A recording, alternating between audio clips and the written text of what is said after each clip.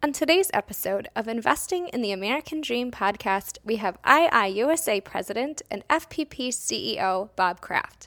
Bob is joining us today to discuss yesterday's USCIS settlement agreement with regional centers to resolve litigation disputes with EB-5 stakeholders. The settlement solidifies the preliminary injunction granted by Judge Vince Chabria, which allowed existing regional centers in good standing, such as FPP, to resume operating and filing the I-956F application for approval of an investment in a commercial enterprise.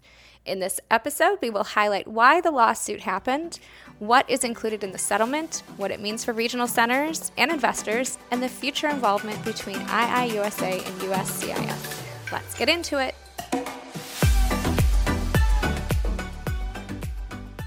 Bob, Peter, thank you both for joining us today. Yeah, thank you, Jessica. It's good to be here. Thank you. So, Bob, to kick things off, why did EB-5 stakeholders originally bring legal action against USCIS? Yeah, I mean, it was absolutely necessary. The Integrity Act, which we were very excited about, that's a 5-year authorization for the program, which we were talking about this the other day. Not everybody knows this, but that's only the second 5-year authorization in the history of the program. And the first 5-year authorization was when the pilot program was established in 1992. So originally when Congress decided that maybe they needed to make an adjustment to the EB-5 program in order to spur more investment, it was a 5-year pilot program. But since then it's been 3 years, 2 years, 1 year, in some cases just months. Yeah. As the program just kind of stumbled along. So the new act, the Integrity Act, which was passed this year, authorized the program for 5 years, and really good changes to protect the investors. It's good for regional centers. It's good for the industry. We now have surety for a 5-year period of time. And there were some guarantees put in to protect investors, which are very exciting. And then USCIS came out with a declaration that regional centers would have to resubmit to be authorized, which didn't make any sense and wasn't consistent with the law. So that was the reason for the lawsuit. Okay, so kind of going off of that, what kind of action did the judge take, and how did that lead to this settlement? Well, there were a couple different hearings, and I have to give the judge a lot of credit. He was very objective and looked at it, and was actually a violation of congressional laws, the ruling or the statement that came out from USCIS that caused the lawsuit. The judge did a really good job of kind of digging into it, and as I said, there were a couple of hearings, and eventually the judge issued an injunction against DHS, which was really good, but it really didn't finalize the program in terms of the regional center authorities. Right. The settlement agreement was a result of the injunction, so USCIS worked closely with the parties that brought the lawsuit, and IIUSA was very involved in that to kind of clean it up. And to the credit of the government, they were very cooperative. The changes that were agreed to actually improved the program. Right. And it did authorize all regional centers that had been previously approved under the prior law. Which is great. So we're back in business fully. We're 5-year authorized program. It's really good for the industry, and we had a little bit of blip there, but in the end, it's going to be really good for the industry because some aspects of the settlement are going to lead to ongoing communication with USCIS, and we can get into that in a minute. And I think, too, it helps ensure investors really get a fair chance and selecting of what regional centers and what types of projects that they get to invest in, and to choose based on that rather than only having a limited selection. Yeah, correct. So I think that's really great for investors. So just to kind of go back to, the negotiations with the settlement, like what did negotiations look like behind the scenes? Well, as I said, USCIS was very open and very reasonable. I know that the industry, there was an awful lot of pressure outside of the group that was authorized to interact directly with USCIS through our attorneys.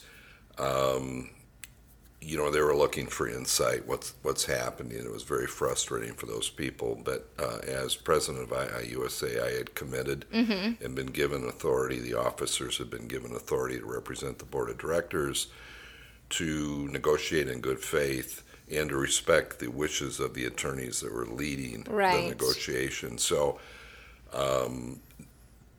early on, some of the original drafts were leaked by somebody. I don't know who that was, but someone who was in that circle violated the commitments they had made, which I don't know if it was for. I assume it was for marketing advantages. Sure. But we would not do that even though things were out, and we decided to respect counsel's request because it was sensitive in terms of what was going back and forth, and you get too many people involved in these things and it takes on a life of its own. So fortunately, the majority of everybody involved did honor the commitment and kept the negotiations to a small group of people led by our attorneys. And, we ended up with a great result. So it was the right call. I know it caused a lot of consternation and confusion, but that happens in these types of things. Well, and you were required to keep it confidential. So. Correct. And we honor our commitments. Exactly. Yep. So I know that we've talked a lot about what led to this settlement, but what is actually included in the settlement? I understand that investors can now file I-526E petitions 10 after the regional center files the I-956F project applications. Yeah, that's correct. So if you were an authorized regional center under the old program, you're authorized. And one of the agreements of the settlement was proof that you'd filed the 956. And there was some confusion with respect, or some discussion with respect to, well, we're not receiving receipt notices on a timely basis, but we're having our checks cashed or credit cards charged, etc. Shouldn't that serve as proof of filing? And fortunately, and we're very pleased that the government agreed with that, because administratively, from what we understand, there have been some changes within USCIS in terms of receipt processing. They outsourced it to a group that's just kind of getting up to speed. So there have been delays in receipt notice provision. Recognizing that, they said, if the check is cashed, clearly you filed. Right. So you're good. And that happens like immediately. Right away. So the 10-day thing, that's actually it could be filed prior to that if the check notice comes through, and those checks seem to be cashed right away. They don't have any problem cashing checks or charging credit cards. But so that's all good for the industry. And to your other point there, Peter, if you were in the program under the old program, so adjudications for 526s, 829s, those just continue. So the investor doesn't have anything to be worried about at all. And I guess, that kind of brings me to the next question, is that, as of today, over 8 weeks of existing regional centers became eligible to file the I-956F. And USCIS had only issued a few of those receipts. So what does this do then, I guess, for investors that are waiting to file under their selected project? Well, they can file. Immediately. Right now. Yeah, right. So we're fully 100% back in business. And investors can kind of take advantage of the new allocation of visas with no wait time as well. That's correct. And then there's set-aside aspects of the new law, which if you're a TEA or a rural project, then that eliminates the lines for some of the countries that have had that impact under the old program. So we have a project that is in a TEA. That's right, Talus in Southern California at La Quinta, Palm Springs area, which qualifies, and it's a beautiful project. So we're very excited about that, and that's going to be great for our investors. Yep, I agree. Speaking of investors, a lot of current investors might be a little skeptical about this, or they might be a little bit worried about this settlement just because they may not know what it means for them. So does this settlement have any benefits or protections for existing EB-5 investors? Yeah, it does, absolutely. I mean, it clarifies some of the ambiguity that we've experienced under the old program. And the other thing that it does, which is really good for the industry, and IIUSA will be participating in this, it forces USCIS to meet on a quarterly basis with us to talk about issues surrounding first the settlement agreement, but it will also provide their 2-hour meetings an opportunity to address other issues with processing times, et cetera, that we've not been able to have dialogue on in the past. That's huge. It's huge. It's really a big thing, and the attorneys have developed a really good relationship and dialogue with USCIS. We're not adversarial in the relationship. It's a good program. It's good for the country. It drives significant economic growth. They understand that, and they, from what we've received and heard, they truly want to make the program a success and have it run smoothly. So having that opportunity forced by the court for 2 years to have that 2-hour meeting every quarter with a fixed agenda, which we'll be able to input to, is really, really critical. And it's a really good thing for investors and for regional centers. It's good for everybody. Well, and all of the efforts, too, that, IIUSA and your efforts and advocacy, it just shows, the integrity of the program. It's, it's changing and it's becoming better and more beneficial for investors and the regional centers. Yeah, it's really good. The changes shore up some of the shortcomings, if you will, the program, some of the soft spots, gray areas that people had taken advantage of in a bad way. Not that it was a majority, it was a small minority, but I mean, I've said this on past podcasts and at industry functions that any industry, all industries have some bad actors in it, and it doesn't matter whether it's insurance or banking or manufacturing or pharmaceuticals. Unfortunately, there are bad people out there. And this program has taken off and been a very strong economic driver in the United States. And you're going to have some people that see a soft spot in the program and take advantage of it. And a lot of those loopholes, if you will, or soft spots have been addressed. And that's good for the good regional centers, which are 99.9%. And it certainly protects the investors. So it's a win all the way around. It is. Yep, I agree. And I know you talked about USCIS hosting quarterly meetings with IIUSA. And we haven't really had that open line of communication like this before. And, what role do you see these meetings playing moving forward? Well, it provides a platform to discuss about the issues that are impacting the industry, and it helps the government and it helps the industry, obviously. And the spirit with which the settlement was came to conclusion was very positive, and I think it's great. A few years ago, we had a meeting, all the board members of IIUSA with the director of CIS.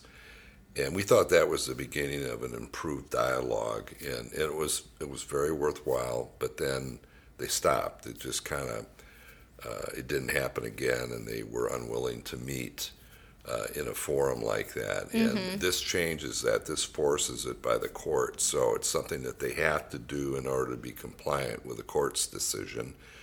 So it's going to happen. Plus, the people that are involved now seem to be much more receptive on the USCIS standpoint. So I'm very excited about it. I was a little frustrated also, like everybody was, that we couldn't share more information. But again, we'd made a commitment, and we got to a good place. So it's a big win for everybody. It really is, and it's great for our investors and investors that are looking, even at other, regional centers and different projects. So, bottom line, obviously, this settlement was one of the most positive things to happen in recent EB-5 history, and we believe that USCIS was really very accommodating, and that they did end up doing the right thing. Do you think that they have future plans to continue improving the process for investors, or do you think that we will see more lawsuits in the future? Well, I mean, that's a good question. The lawsuit avenue was effective, and it's been used in the past, but I think the industry looks at it as if we have to do that, we will do that, because they seem to respond to lawsuits. I don't know what the issue might be.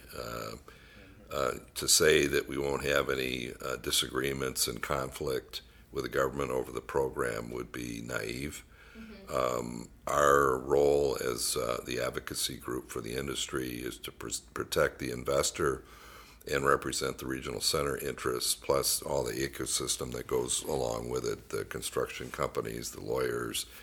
It's a very, very large, complex industry. So if we see something that is not working properly, and we will certainly follow normal challenge routes, if you will, but if we're not getting an answer, we will do what we have to do to force dialogue. I hope that we don't have to go that way, but to say that it won't happen in the future would be naive.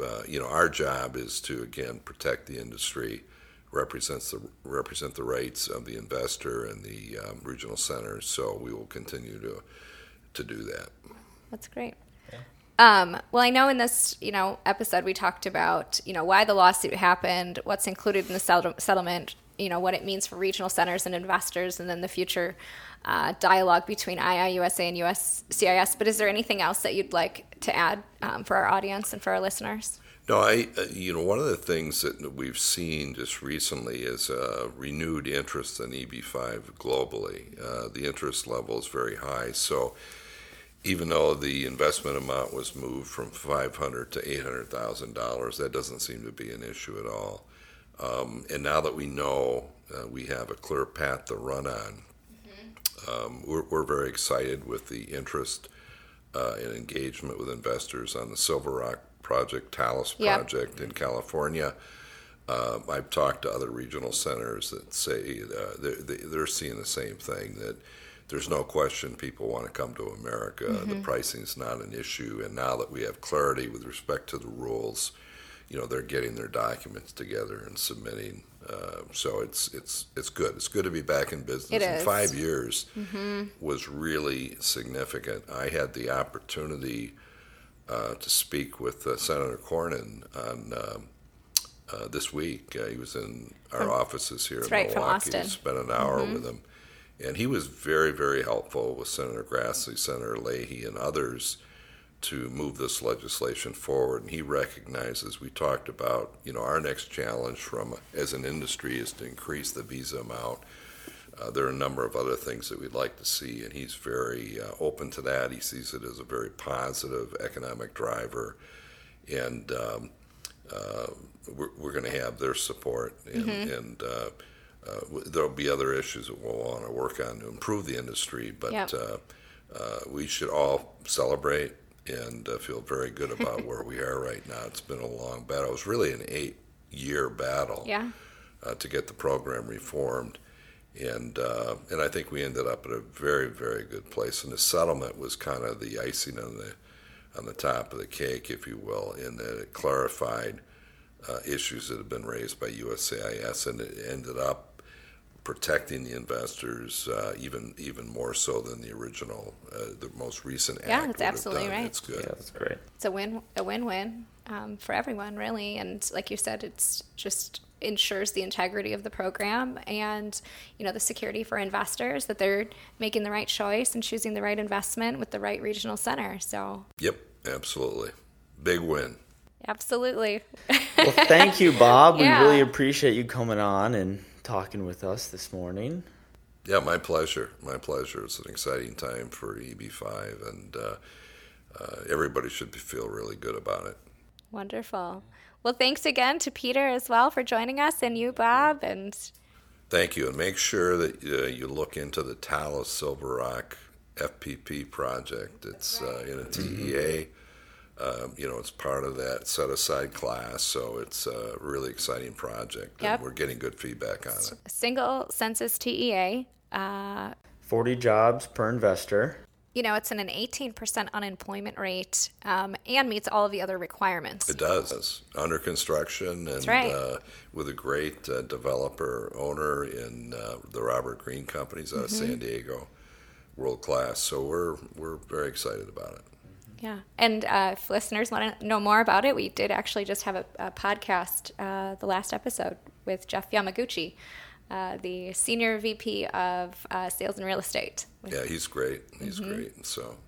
Well, great. Well, thank you, thank Bob, you. and thank you, Thank Peter. you. Appreciate it. We'll see you soon. Thank you very much.